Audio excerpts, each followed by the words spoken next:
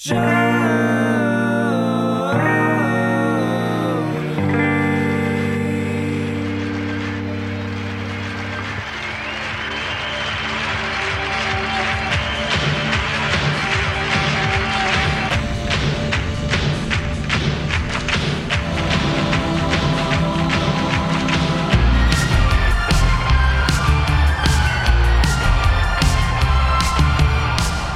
hello, everybody. Welcome to another installment of Show to Be with Mike G, the show of life, the show of Costa Rica, the show of politics, music, John Mayer, and so much more.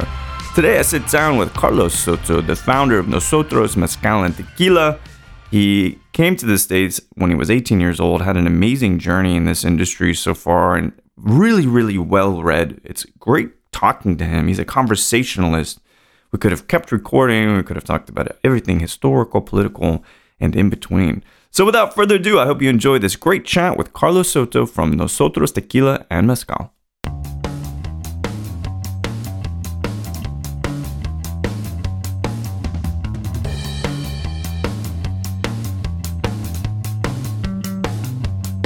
You know, like when you're talking with somebody and the person's looking at you in the eye and like, you know, they're listening. It's a little bit different of a feel when that's happening versus like somebody's kind of like their eyes are going everywhere. Phones are in the way. That's right. I feel like you get very little of that in Texas. Like interactions are very pure. I love that. And well, and the other thing too is in a sense, we're kind of skewed. Our view is skewed because we're often in bars, and when bar people find out you're in the industry, so it's almost like there's always a wall that starts, right? That's right. What is this fucker gonna try to sell me right now? Exactly right. And you're like, well, no, can we just drink tequila together? Like, oh, okay. Well, in that case, you know, you talk about mezcal. It's like this community is just, it builds, but it does make me wonder. You know, my mom's from San Francisco, so the Bay I went to all the time when I was younger. Okay.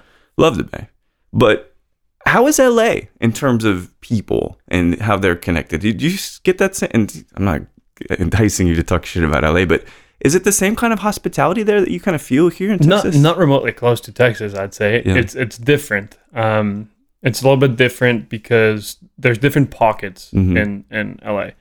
You have the West Hollywood, downtown. You have the West Side where like Santa Monica, Venice is.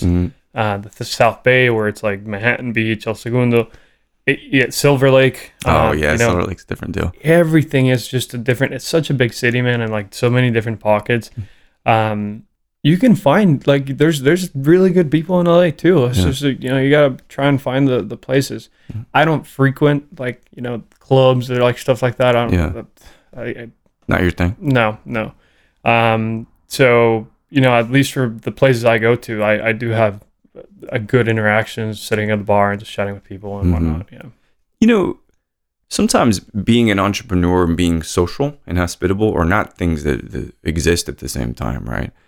Do you feel like you had a natural proclivity and like skill set to be good in this industry because you like people naturally?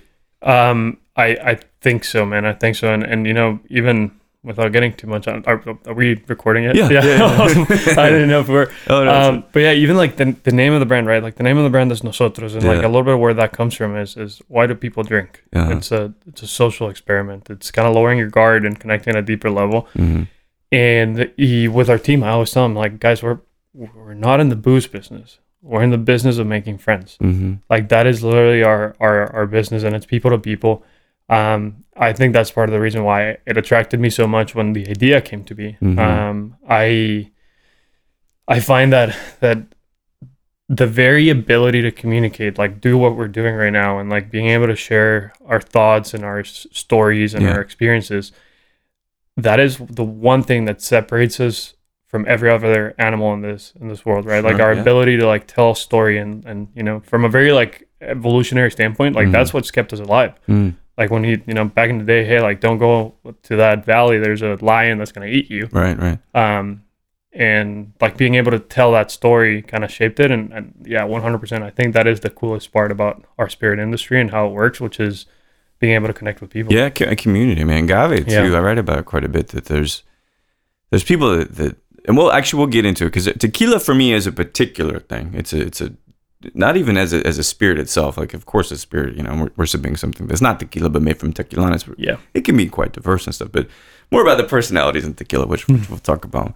But to me, it sounds like you're very eloquent and obviously, bilingual, coming from Costa Rica and stuff. Mm-hmm. Do you have other kinds of creative outlets for yourself? Do you write? Do you play music? It seems like you would. I'm a weird human, man. I've had a lot of different interests growing up. Mm-hmm. I read a lot. I definitely do. I love art. Beautiful. I was definitely very much into art growing up, especially graffiti. Oh, cool. Spent a lot of time like on the streets and like had some friends. The nature of that world, I'm happy I stepped away from it. Sure. But still like people like Banksy, for example. That was like my in high school. Like I did a bunch of papers on him just because I found him so interesting and like the impact that graffiti had at like a cultural, political level in Costa Rica. Music. I'm not musically talented. Mm-hmm. I tried. I picked up a guitar a couple of times, and you definitely don't want to hear me sing. But a lot of my friends were, and one of my best friends growing up, and he's one of the most amazing musicians I've met, and his ability to play anything. Yeah. And his father was a musician, and then a lot of people around me growing up were musicians, so I grew very exposed to music. And similar to right before we started, we were talking about like how booze kind of leaves things and transcends time, and music is the same way. I think it's the most amazing thing and I'm so envious of the people that have that ability, because you can create and it's going to live forever. Oh, that's a great point. Yeah. It's something that just kind of stays, and it picks up through time. Yeah. Right. When it's funny, before I certainly dive into art with you, because I love art as well. One of the reasons, and I don't always say this like on the show because I've been doing this like 8 years now, so it's been quite a long and a lot of work, a lot of people that have come and gone in this industry and stuff, which is great. But I hope this in some way, this actual representation of two people drinking mezcal and talking about life, that it in itself is an archive of you. You know what I mean? That's cool. I think of it that way. And you may say a book is a historical way to capture things, and like I agree, but I find that these interviews, if you do them in a particular way, of like the interviews that I loved when I was growing up or even before I was born, this can serve as that. And a couple of my guests, beautiful, like Tomás Estes, which I interviewed multiple times, he passed, but you can still, when you hear his voice and you hear him talk about life, it remains in the ether forever. So I feel that same way. Sorry, but back to art though. No, I love that approach, man, because it's 100% like little bits and pieces of things that down the road maybe somebody's going to listen to, and it's a way to. It's crazy, man. Yeah, there's a story when I'll tell you when we're done recording about a guest that had passed, and someone found our interview. Oh, no way. Yeah, it's crazy, and I didn't even know he had passed. Wow. But in terms of music, because I'm kind of scary with AI. Well, that's true too. And I do work at one of the biggest tech companies and AI and stuff, and it's not as scary as we think. Not yet. Anyway. But when it comes to music, with you traveling so much, right? That's a key time to listen to stuff, I imagine. Yeah. So first off, you a Spotify guy or Apple Music guy? Apple Music. Okay, heard. Yeah. Give me maybe two artists lately that you've been really listening to. The one I travel with the most, and I just have so much respect for his journey, and he doesn't drink. John Mayer. Oh, I didn't know John Mayer doesn't drink. He quit drinking, I think now like 8 years ago or something like that. Okay. He had some dark moments. So. Sure. And I've been in the US for 10 years. I moved to LA just about 10 years ago. Every single time he had a show in LA, I was not able to go for XYZ reason. Oh, no, really? And for the first time, man, just about a month ago, he announced a random show at the World Turn, super small venue, and you had to like sign up to get tickets, and I signed up and it finally got it like Tuesday. I went by myself. I was literally just sitting there like listening to it, and yeah, he I think he's so talented. He seems like, I think one of the litmuses for artists for me, maybe one extreme or the other, but I'd want to, even though he doesn't drink, I'd like to go get a drink with John Mayer. 100%. Right? 100%, man. Seems like a kind of guy. Yeah. Yeah, they're just very, very easygoing. All right, John Mayer, that's great. Give me one more that you're listening to. Can it be Deceased? Oh, absolutely. Yeah. Who are? Bob Marley, 100%. No kidding. Bob Marley is, I think, my favorite artist of all time. The impact, I don't know, growing up in Costa Rica, you get super exposed to reggae as a whole. But his approach with the world. Well, funny enough, he also did not drink. This is I just connected dots there. Yeah, he was. Well, he didn't drink, but he had other predilections, if you will. Exactly.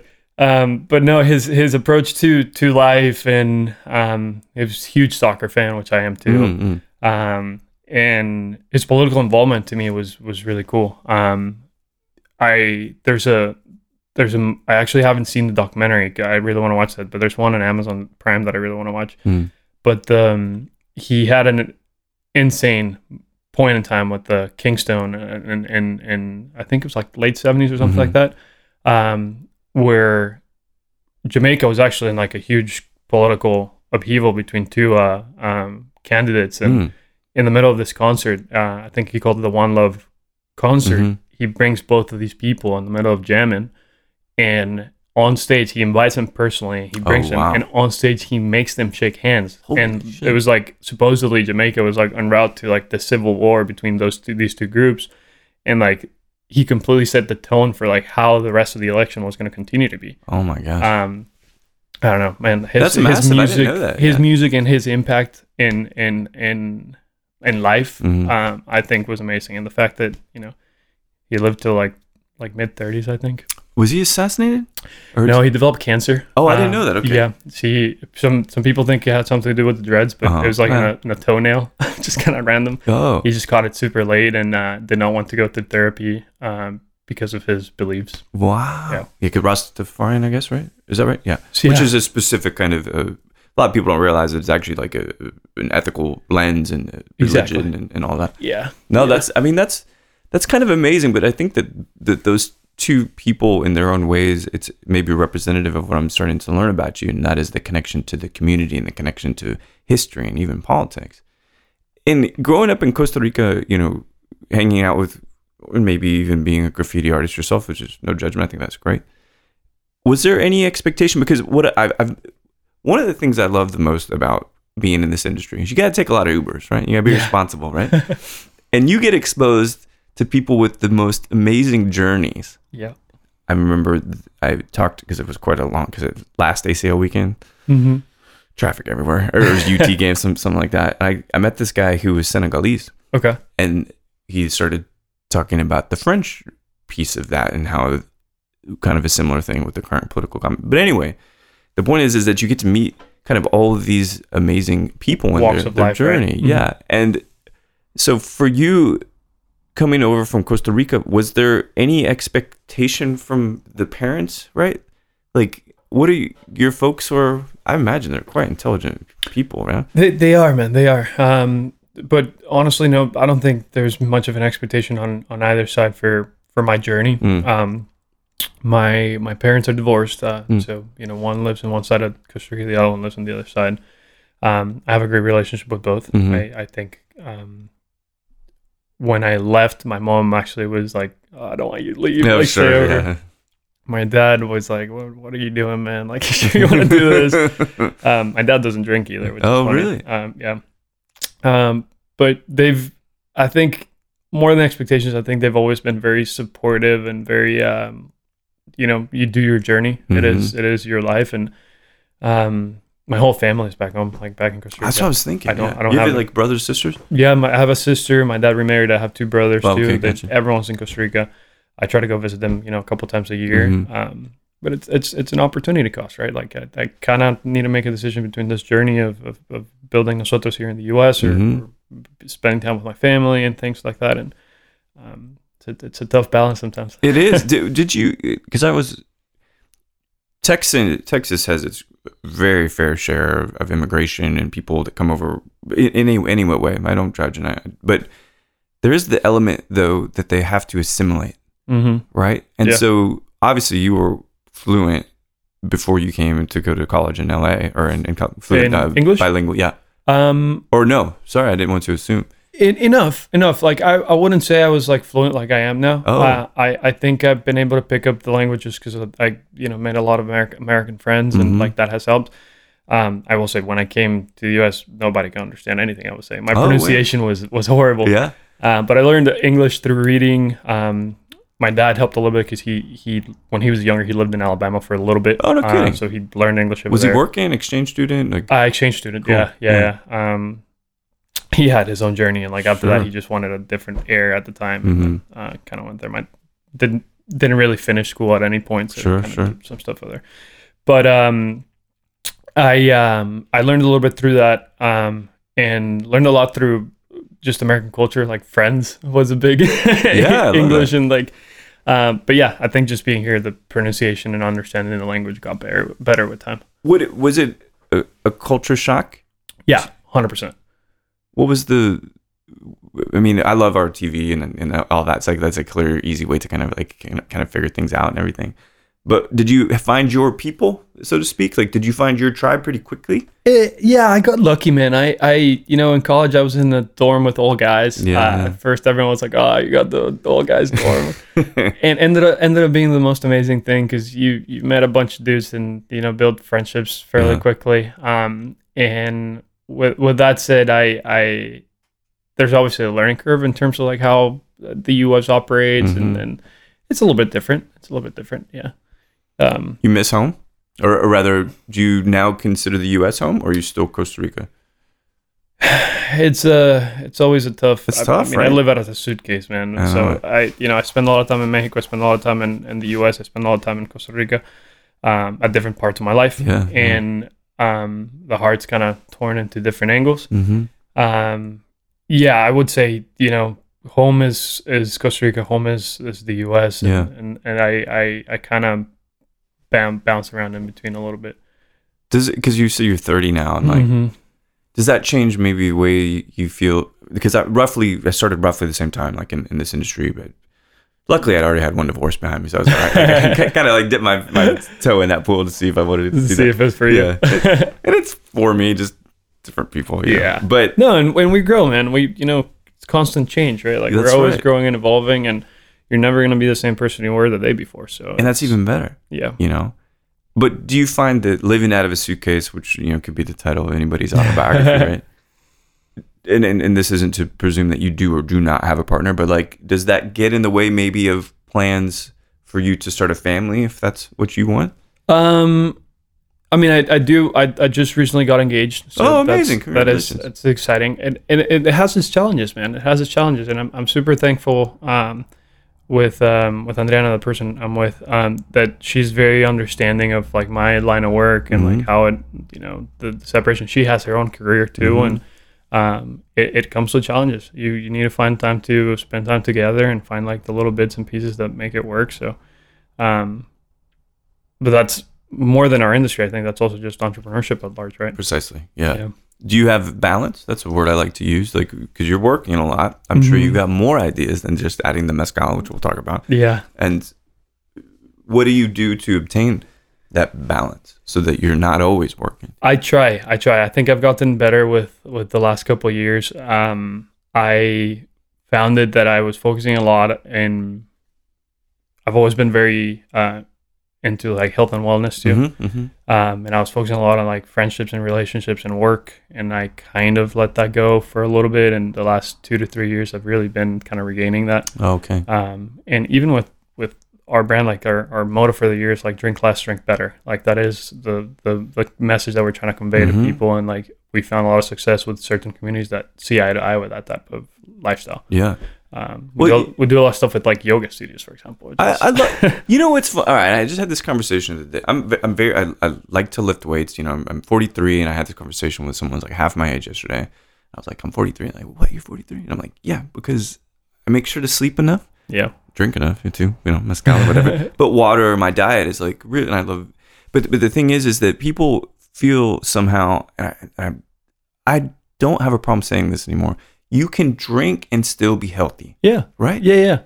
It's balance, man. It's balance, because at the end of the day, you're picking and choosing what your poison is, right? Yeah, like right. You can have a little bit of mezcal or a little bit of tequila and like be totally fine. Just depends on how you're drinking. If you're drinking a bomb with a bunch of sugar or like, mixed stuff, or like that's a completely different way than drinking a spirit neat or on the rocks or I totally agree with you. I try to balance myself between drinking and pastries. That's my other. Oh, you do the pasteles. Man, well, see, I have a salt tooth, not a sweet tooth. Gotcha. Yeah. So it's like, I'll eat something that'll kill me maybe twice as fast. It's like, just give me a bunch of salami or something. I'm like, I love it. But the conchas and stuff, I mean, it's tough though, right? Do you find that it's getting tougher, not only because you're more busy as an entrepreneur, but because you're getting older and our bodies change? Starting to. I'm starting to have like little pains and things I didn't have before. But at the same time, I think from like an education standpoint, man, I spent a lot of time trying to understand my body and, doing a lot of research as to like what works for me and what doesn't. Yeah. I think at this point in life, I have 2 herniated discs. Oh, really? Like, right after college, I herniated my lower back in 2 different places for 2 years. I could not. Was it like an accident or just natural or sports? It was sports, bad movements in bad places, and as part of talk about American culture and like the culture shock. And I had a bunch of friends that were just like gym buffs, and like I would started going to the gym with them, and you start getting to this thing. It's like, oh, let's try and squat things. I know, horrible form and like stuff like that. So I learned my lesson really the hard way, and I was been a tennis and squash player my whole life, and I was playing tennis at that point, and literally just twisted and like got locked and like ended up in the hospital, got an epidural, like, oh my gosh, like the whole thing. It was horrible. And for 2 years, man, I literally struggled running, struggled like doing absolutely anything, and started doing PT. And I found my only way out of that was through yoga and swimming. Really? Those 2 things saved my life. And I think today I'm in probably the best physical shape I've been since probably my 18 or 19 years old. So, and is that because of what a savior in a sense yoga and swimming became for you? Is that how it kind of became a natural intersection with the brand? Oh, 100%, man. Yeah. And I think I'm very lucky that even with speaking about the brand, like even with my partners on all fronts, whether it's Mike, who's a co-founder of Soto, PJ, who runs our sales program, Ryan, who was like very up at early there, Joanna, who runs our design and creative, who's also from Costa Rica. Oh, cool. Like every person in our team kind of shares the mindset of the drink less, drink better, and there's a clear connection there as to like how we see lives and balance. Yeah. No one overdoes it. And I could keep naming everyone on the team, but it is very, very aligned, which is cool. I love that. It's a real tough thing is when you get in the industry that you see such circles of abuse, whether it's substance abuse or, well, it really is substance abuse or like drinking too much and stuff. And I think what's not being said, which I appreciate about Nosotros, is that it's like, dude, it's fine if you drink, right? Because everybody feels, because it's even in Texas, there's still dry counties. You can't even buy alcohol in. I don't know if you knew that. That's wild, right? Now they realize there's money. Yeah, there's a bunch of money in it, and so certain counties are like, why are we dry again? We could get all this sales tax revenue for the county. So they're switching over and stuff.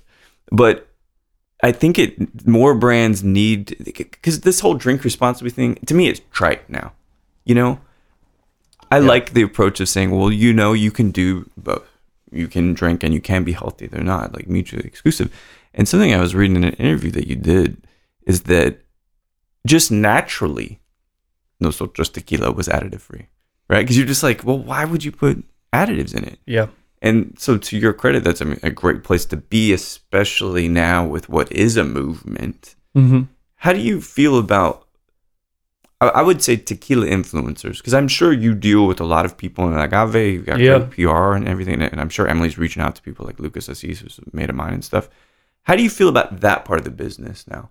Because that wasn't when we started. That wasn't the influencer world. Yeah, it's interesting, man. I mean, I've been in the industry now from inception, from the idea and everything, just about 8 years full time. That's quite a while. 6 years, yeah. It's been ebbs and flows into like what people talk about. Mm-hmm. I remember years ago the whole debate was always between diffusers and non-diffusers, and then we get some degree of criticism because in our distillation process we don't use the heads and the tails, right? Like we stick to the hearts. Oh, cool. Okay. And that's also a decision that we did just to try and like minimize like the aldehyde content and without getting too technical. Like, no, but we the methanol and all that. I get all of it. Yeah. Which is from like a health and wellness standpoint, it's better. But then some purists say like, the heads and tails is where all the flavor comes from, right? Like, and there's a whole debate in that, and at the end of the day, man, to me, it's drink what you like, and you know, we can try and educate people as much as possible, but there's still people that are gonna prefer, you know, stuff that is extremely synthetic, and that's especially in the US, like that is a lot of like the taste profile that some people do like.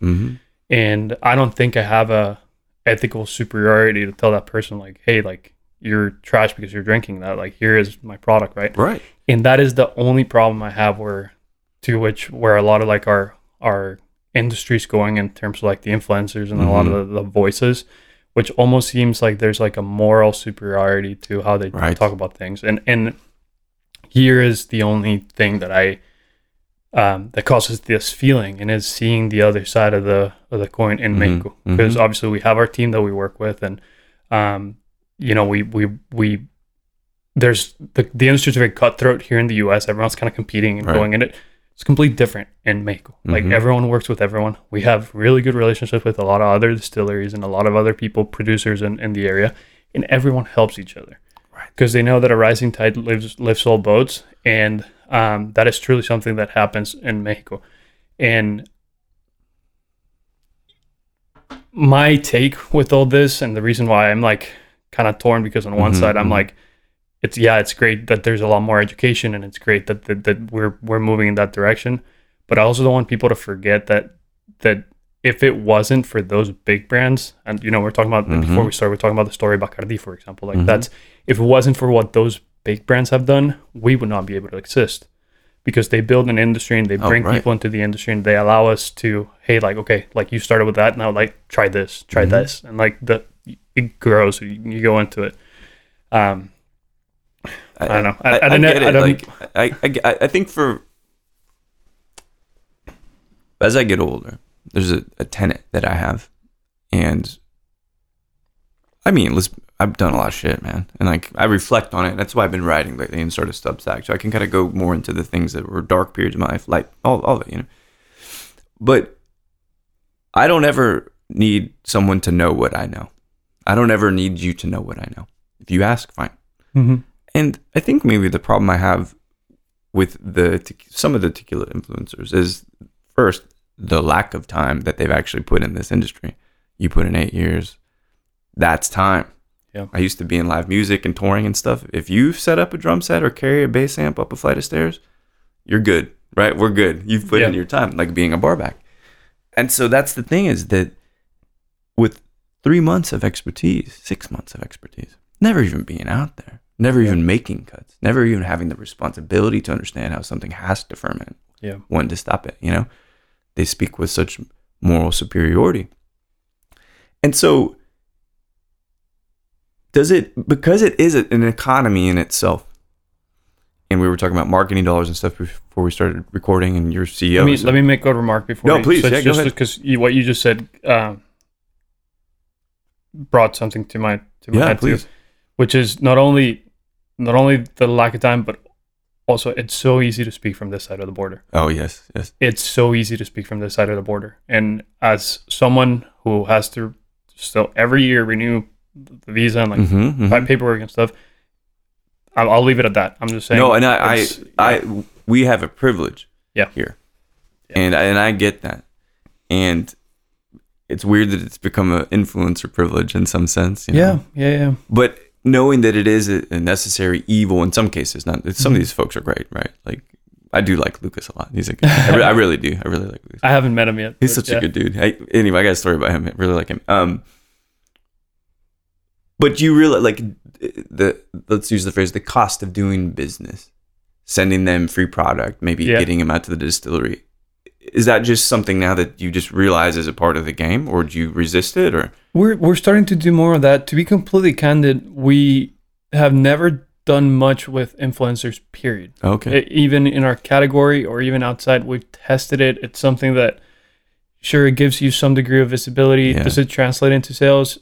I don't know. Like, I think it's way better to have our team be out and about doing tastings. Yeah. Liquid to lips. Like, that's been our entire approach to marketing from the start, because that's where we think we can win customers. I love that. Yeah, organic, right? With that said, we've worked with a couple of people here and there, and they're great. I think there's a lot of great people over there. it's tough to track. Like how to. It's impossible to track. It's impossible to track, man. And that's where, every time we sit down we're talking about marketing, what can we do? And it's really difficult. It's weird, right? To like map out an ROI on all that stuff. Anyway, but it's just interesting to me. And I'm glad that even unbeknownst to you that the additive free movement would be the next chapter after diffuser stuff. And you all just sided on the right side of it, just and a little bit of luck to it too, man, because and we have tequila and mezcal, right? Two completely different production areas and two completely different families that we work with and groups. Our distillery gets plenty of criticism. I'm fully aware of it, and like it's something. What's the main? I know of the maestro. Because they have a lot. They have a lot of products, and some have additives that they work with, and some don't. And it is. There's a lot more to it than what people see, and very often everything gets put into a blanket, and you get the cross. They have two lines of production. One is completely industrialized. The other one's a little bit more no diffuser on site, just to be clear. Okay. But one's more industrialized. The other one's more artisanal. That's the one that we use. And we sat down with them and developed a formula. And not everyone does that. Like true. Like some people come in and they buy a product, but they do that at a bunch of other distilleries too. Oh, totally. So I think that part of the influencer world and like the tequila side is interesting, how people kind of like just rule it out. It's like, one kitchen can produce multiple different dishes. Exactly. Like that is totally fine. Yeah, you can like hamburgers and hot dogs. Exactly. It doesn't make you a bad person. Exactly. No one's, the ways to have pizza, right? Yeah. You get Chicago people fight with New York people. It doesn't even make sense. So Nosotros was the fourth idea out of the three that you had to pitch for class, right? So, is that how did I read that correctly? You're almost there. Yeah. The class focused a lot on pitching business ideas, and we would divide into groups and work on the top three ideas. Oh, I see. Okay. And my idea was ranked fourth, and where the class voted. Oh, I got you. So we did not end up working on Nosotros. I actually, that entire semester, I ended up working on this ergonomic knife idea thing. An ergonomic knife? Yeah. Where's that now? And didn't go anywhere, which is why I always say I am so happy I did not get the selected as like the top idea. And at first I was like, I thought that was a good idea. And then obviously, like, if it would have gone into the class thing, it probably would have not panned out into anything. I love that though, because it's just good ideas or even bad ideas. I know, right? They come from someplace. So I tried that tequilas, and people that know me, and it's funny, my partner Kay, who's one of the best bartenders I've ever seen in my life, and beautiful woman and all that, but she's like, oh yeah, you don't really drink tequila. We've never drank tequila together. I'm like, yeah, I don't know. I just don't. I drink mezcal so much more. I get it, right? But something that I found interesting, and although I hadn't had a chance to try it, is it the añejo that's in cider casks or the extra añejo? So we did a limited release. This was a really fun project. So Mike, he's your CFO? CFO, co-founder of Nosotros and CFO. He's a really good friend. So he's from Oregon originally. Oh, cool. And his cousin is the head cider maker at Two Town Cider. Oh, nice. So the way we envision Nosotros, and I think we want to dive even more. We'll talk about mezcal in a little bit, because that's something I really want us to start focusing more on. Sure. But I want us to be an agave company. I want us to be able to do fun stuff. We have our core SKUs, and hopefully that'll allow us to continue growing and have a little bit of like a steady growth. But then we also want to have a collection or like little limited releases that are different. Yeah, cool. As we were thinking about this idea, we were chatting with him, and we were like, hey, do you think we could potentially move some cider barrels from Oregon down to Mexico and see what happens? Yeah. So these were barrels that Woodford Reserve had formerly used. They bought them from Woodford. Okay. They did their bad apple cider batches. And then that comes out at like 9.5 ABV, I think it was. And then we moved them with, they're still wet, to Mexico, 5 barrels. And we did a Nosotros age, our Blanco, for almost 22 months straight into the cider barrels. And the product that came out, man, I was so impressed with it, because it's one of the most unique tequilas I've ever tasted in my life. The whole idea with it was let's see if this happens. It's either going to taste like shit or it's going to work out. And 5 barrels isn't like all day. That's not massive. I mean, we did 1,500 bottles. That was it, right? It's nothing too crazy. And I think we still have a couple hundred left, but people love them just because it was such a unique and different taste profile to what it usually you expect. What was the color like? I'm real curious. Was it that kind of cidery? I'll make sure to send you a little sample. I don't know if the team sent you, but I'd love to send you some for you to try, because it is cidery a little bit. Yeah. Not red. It didn't come out red. The color was deep, but nothing too crazy. But the nose and the taste profile is just completely different. You caught a little bit of Woodford, which is funny. That's so cool, because it's tequila. It kind of gives you like that. If you're a whiskey drinker, you kind of go into it and you're like, wow, like this smells really good. And then you end up, but you still get a lot of like that more traditional like agave spice. But that's like, because I love it because apple spice. Yeah. Come on, all spice. You know, the pepper is a beautiful combination, and then Woodford to me, which I love, has a caramel cherry kind of oak flavor. So then all these fruits together, all these like bacon spices, the pepper and stuff, it sounds fabulous. I think that's I love that, because that's the kind of stuff I like to do. Because we must talk about the mezcal, but any other crazy harebrained ideas that you can talk about that you've got coming up? Nothing public just yet. Okay. I think we, had shared a little bit of like the what's happening back that's home. Right, so that's right. But that part we could talk about, right? Yeah. We can talk about that. That's public now, and my good friend is kind of running the show over there. I'd love to keep playing with non-traditional barrels and seeing what comes out of it. Especially up in Oregon, man, you get like a stout cask or something. There's a lot of stuff, man. There's a lot of stuff, and there's no end to the journey. That's why it's exciting, That's the exciting part, and the cool thing about it, man, is like, to me, when you go back and you think about like what is the purpose of barrels? Originally, man, it was just to transport it. That's it, right? Like that's a little bit of where it came from, and then they peeled them out, and they're like, oh shit, this turned into something different. Let's see what comes out of it. The thing with cognac, right? Cognac was created. They only distilled the wine because it was lighter to carry. Yeah. I mean, come on. Booze is really an invention of necessity. Yeah. At sometimes, which I mean, we get to take advantage of that. We developed a decent relationship with the people from Remy Cuantro, dude, their stories and like the family over there, and it's cool. It's cool hearing like that. I love Remy, man. That's great brand. And they're traditional, and they stick to the land, and the one of their pillars is terroir, and like that's the big thing, and they feel it, which is always cool to see. I love that. Okay, perfect segue. So I tried the mezcal. I tried actually I didn't try the Ripo. I'll try it when you're here, when we stop recording, but I did try the mezcal. And so what was that journey like? Obviously it makes sense as an extension to the core line, mezcal.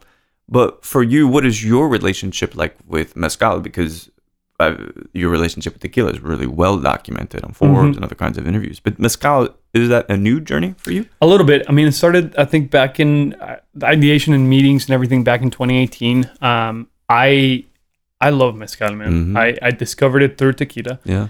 It's one of those things where you start and you kind of go down the rabbit hole of agave, and I think you more than anyone else understand agave with your background in Soto and like all the stuff, man. Yeah, man. And even raicilla now is starting to. It's interesting. Yes, it is. Mezcal kind of stemmed from that journey, and then we got introduced to this amazing dude, Jorge.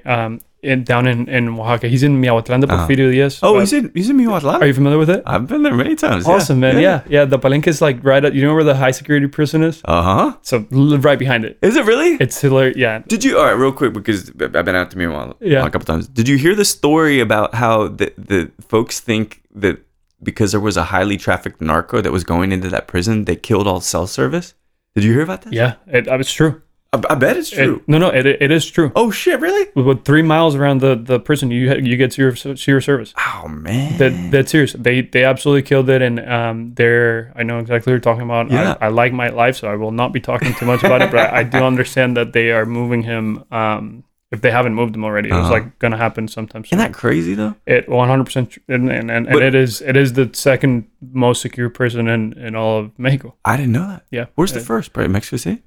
outskirts. They're all in like remote places because they don't want the access. And stuff. I don't know which one the first one is, but this was just the conversation that we were having over there. But all the prisons are in remote areas. I mean, it's like in the middle of nowhere. It is. I mean, you're 2.5 hours away from Oaxaca, and like it's a windy road, windy road, and it is. It takes a while to get out there, and dead serious, there's absolutely no cell service in that area. So all right, good. So I know where you're talking about. Yeah. So I love those mezcales from there. You know, they have, and we'll get a little bit nerdy when I stop recording. I learned some things about the soil from a water guy that I met, that he was in from Vancouver when I was in Oaxaca anyway. So it's very beautiful. But so how'd you know this was the right region? Because of course everybody goes to Mazatlan, right? They go and they build the mezcals. Yeah. But why this region, even though I love it? People. Yeah. I did not know the region. I'd be lying here if I told you I did the soil test and all this stuff. We just really, really hit it off with Jorge and his family. And was it a day trip of multiple palenques? Or yeah. We visited a few different. We got connected with a lot of different palenques, and with mezcal, something that a lot of people don't know is even that like the Del Maguey's or like the bigger brands.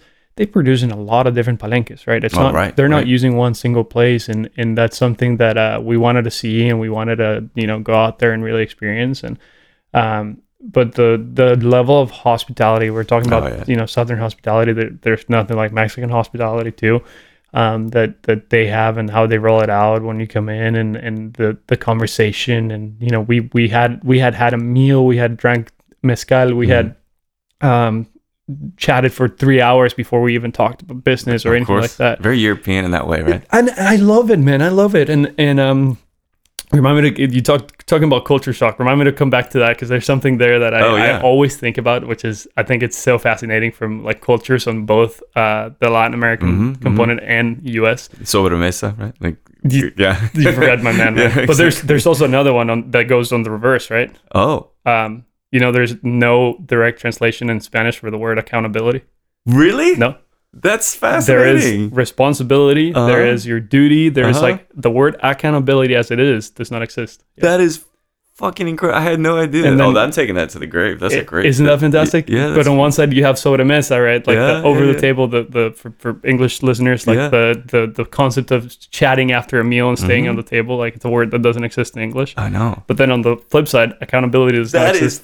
Oh my God, that's so fabulous, Carlos. I love it. Thank you so much for that. That's like life changing. Language. I had no idea. Language is beautiful, man, because it shows you so much about culture. It does. But so the trip to Miahuatlan, so we how did they have he's bound to work with a lot of different Karwinskis and Espadines and stuff. Oh, right? Yeah. I mean, they had a bunch of different Karwinskis. It's really cool. They have a huge approach for sustainability. Their entire palenque is built with recycled materials. Oh, wow. It is really, really cool.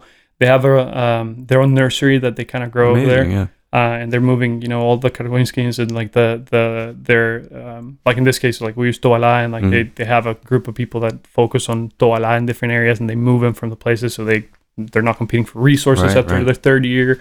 It's very they have a solid operation over there.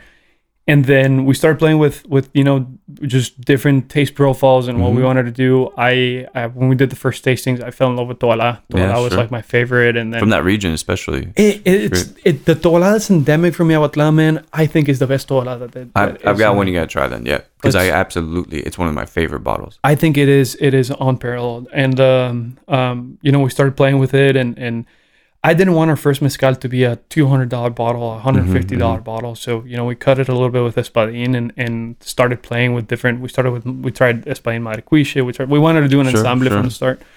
And we landed on that, man. It's not as hot as a lot of other mezcales. It's a 42%, right? And some people love that. Some people hate that. I just think the flavor is very pure and very crisp and clean. So, yeah. Was mezcal going to happen inevitably anyway as a product extension? Probably, right? You just had to make sure you found the right person. Yeah, I guess, right? We definitely wanted to do that down the road, and when we did it, there was barely any brands kind of doing that crossover. But I want Nosotros to be an agave company. I love that. As we grow, and different families and different groups and different regions potentially too. Yeah. We're not close to that. I think agave is beautiful, and like the variety and versatility of taste profiles that you can create on it. Oh, it's ridiculous. I mean, we're drinking a mezcal from Michoacan that's made from tequilana, and it doesn't taste like tequila, right? At all, right? It's like a completely different thing. It's really the richest world, I think, of spirits of anywhere, right? That diversity, I love that. Yeah. There are a lot of tequila brands. There are a lot of mezcal brands, ever-growing amount. And I think growth is good. I would love to see more people embracing mezcal. But for you, it must be difficult because now I know you better. Now I know more about your journey. There's some context. But selling mezcal and selling tequila, is it an ever-growing difficult job? Because there are a bunch of other people who really don't give a shit like you do that are out doing that too. Yeah. Yeah, man, it is very tough. And I'll give examples just because we're obviously geographically here only for the U.S. market because, Mexico has its challenges. And we struggle with that too. And we're now selling in Costa Rica too, which is awesome. Cool. And it's been a really cool thing to bring it back home. That's very cool. But it's so easy over there, man. Like, there's barely any regulation, and you can just sell it out wherever you want. Yeah.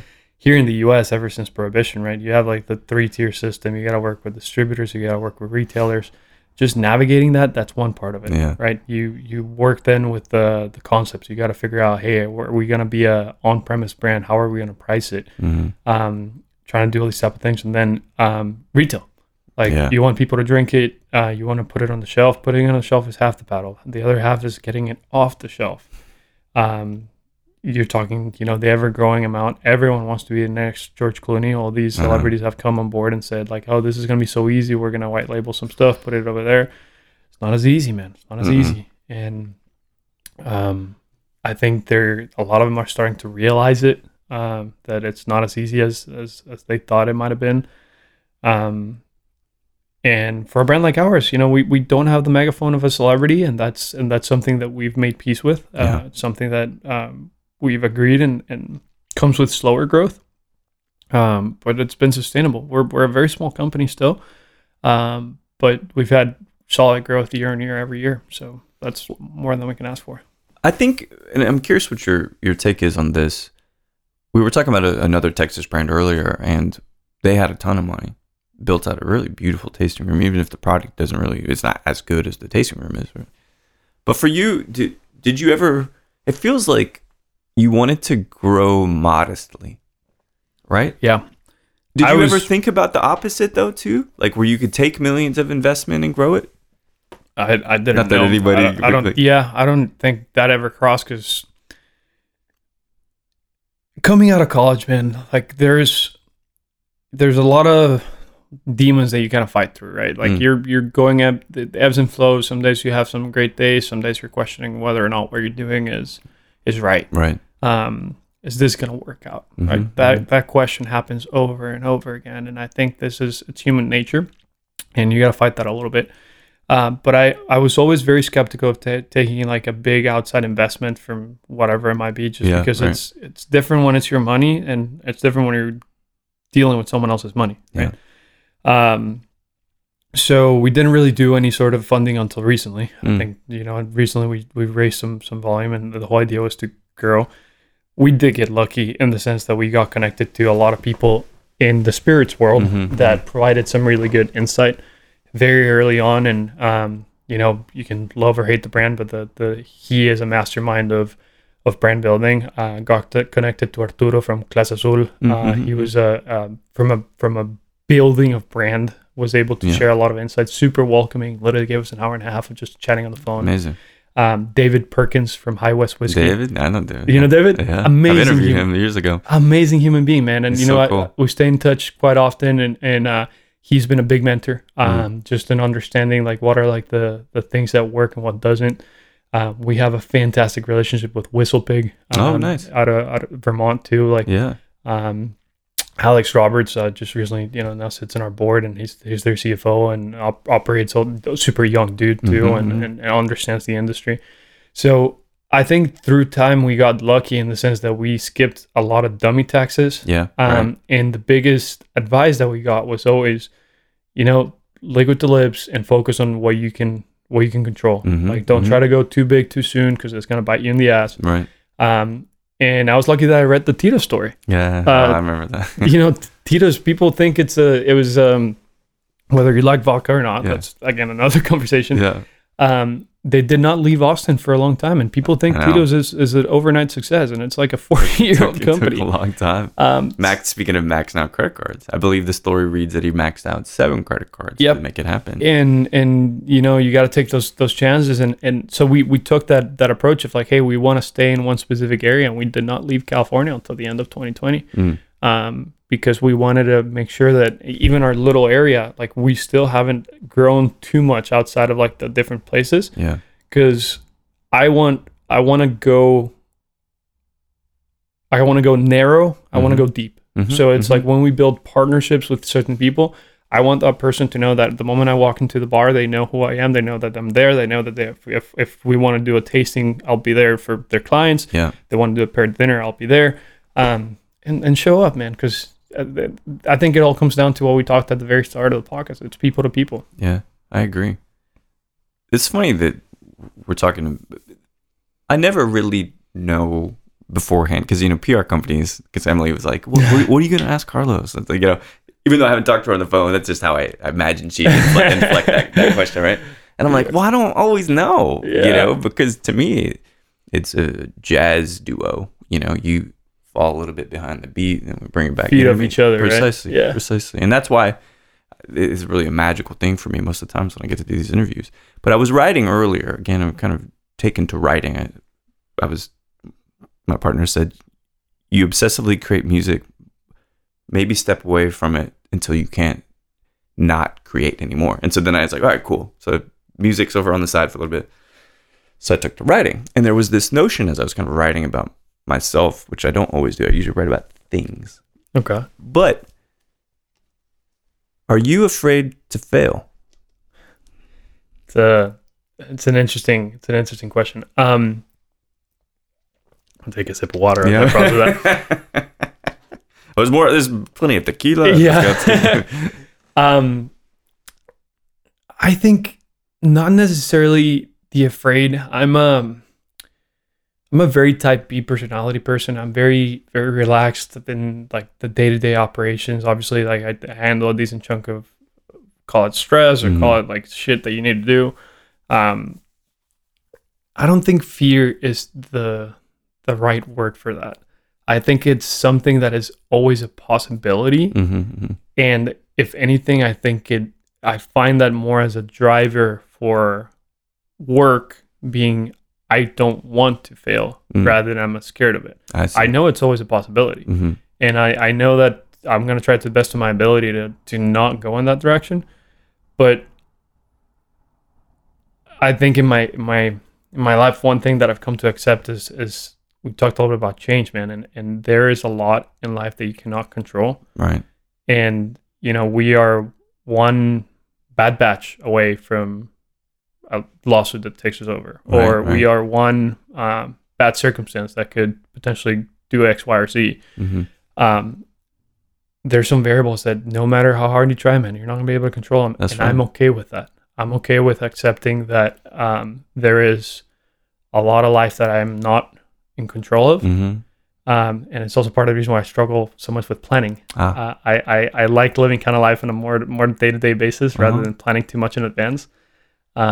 Just because of that, because I know there's a lot of stuff in life that I can't control and it kind of pops up and I think that's kind of like that. I think that's great. Psycho approach, but no, everybody does it differently. You know? But I would say I come from the Fight Club generation. Yeah.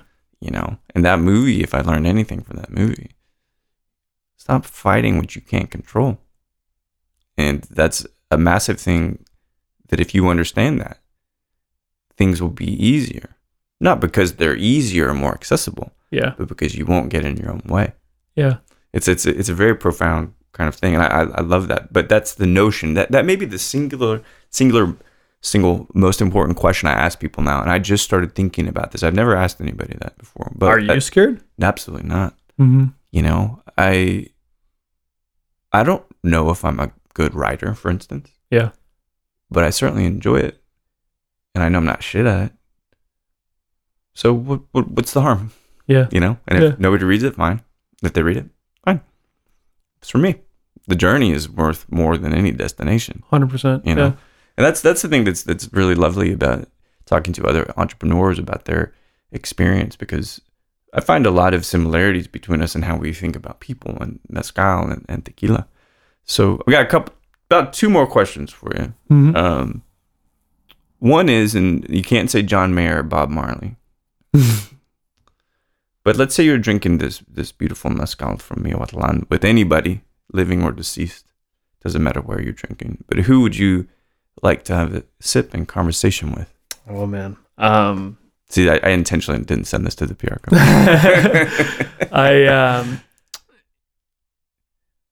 So I contemplated. I'd say I would contemplate, just because I literally just stopped listening. But this is such an easy answer because we're in Austin. Obviously, I just finished listening to Green Lights, the Matthew McConaughey book. Oh, really? Cool. He has to be a fun guy to sit down and chat a conversation, but I'm not gonna choose. Well, and no one. I don't think anyone's ever said McConaughey. Really? Yeah, out of the hundreds of times I've asked that question. I never do audiobooks, but he reads his own book, and obviously he has a very soothing voice. Got a great voice. So I was like, man, let's listen to it, and I listened to it on the plane, and I was like, okay, man, like this is awesome. Like he's just telling his stories of like went down to Australia, like his whole existential crisis, trying to figure out who the fuck he is, and like being out in California and his Texas roots and his family endeavors. I feel like he just lives in it is very fun to have like that type of approach with somebody. I love that.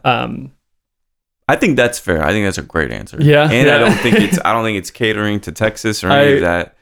He really does seem like a cool guy. Yeah, yeah. You know, and when he was the creative director for Wild Turkey, was it? Yeah.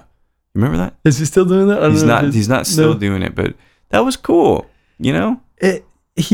Some people love him, some people hate him. It's like, just I feel like the guy just does himself, and I was like, okay, cool. Yeah. I love to watch him act. And his wife is Brazilian, so he has a very. I feel like he would also have like a very good understanding for like Latin American culture. Absolutely, it's kind of cool. Absolutely. You have sorry, go ahead. It'd be fun to like just walk with him in like Oaxaca and around and like get into trouble out there. Oh man, and you would most assuredly get into trouble with him. Any favorite movies of his? Matthew, if you're listening, send us a message. Let's do this. I hope that he I'm even a blip on his radar, which I certainly don't think so. But maybe someday.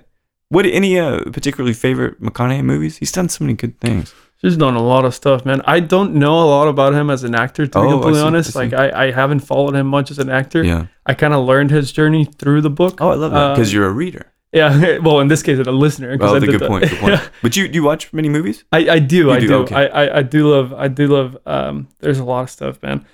From him, I'm trying to like think back a little bit. I saw The Gentleman not too long ago. That's a Guy Ritchie, I think it was. Great film. I was very impressed with that one. He was great as a villain. He's a villain and not, right? Yes. Like what's it called? Like the anti-villain? Anti-villain. Yeah. So that was a good movie. That was great. Yeah. I like Guy Ritchie. He's always had a little bit of a different style of creating, and the way that like that Colin Farrell was in that movie. Yes. Amazing. Yes. Right? I have followed, man. I think Colin Farrell, I think, is a genius, man. Yeah. Did you watch The Banshees of Inisherin? I haven't. Okay. I love him. Yeah. And I love Brendan Gleeson. Just watching so much. Yeah. Gotta watch it. Yeah. What was I gonna say? What was the one that he did with Heath Ledger, and they switched Dr. Parnassus? Was that the one? That's right, the Terry Gilliam movie. Yeah. The last movie Ledger did before he died. Yep. Right? Yeah. And then they switched him with him. It was Colin, Heath Ledger. Who were the other two that? Oh, I can't. Was it Matt Damon? Right? I can't remember. So the same character switches 4 times actor, and I thought that was a really cool thing. That's very cool. Especially with Heath kind of passing and doing the whole thing. Yeah. That's a Terry Gilliam thing. He's the only kind of guy that can do that. So last question for you. The mezcal that's in Texas now? This is a side question. Okay. Yeah. Perfect. I mean, it is physically in Texas here on this table, right? Where are you off to next? So in terms of travel life. So I'm heading back to Los Angeles this week, later in the week. I'll be there for about a week. We just started opening Florida. Oh, amazing! This is the first time with RNDC too, or no? We're with Breakthrough out there. Oh, yeah. Breakthrough, yeah. So we did so RNDC. We have Texas, Arizona, California now. We were self-distributed in California until last year. We just signed with RNDC out there, and even the very first meetings we had out there with distributors were like, how much money do you have for incentives? And we're like, not that much, man. We're we this is what we got. So we're like, okay, let's just self-distribute, invest in our own team, and that's how we built our main market for now. And then we're also with them in Illinois, and then we have a couple independents, ones like Badger in Wisconsin, and that's kind of like that. That's amazing, man. It's growing.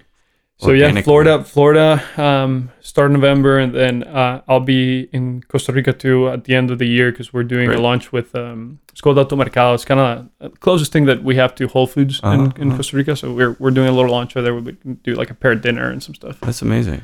Yeah. It's been really a pleasure chatting with you, and I think that someday one of the projects or one of the brand extensions, if you will, I suspect you're going to bring you back to Costa Rica.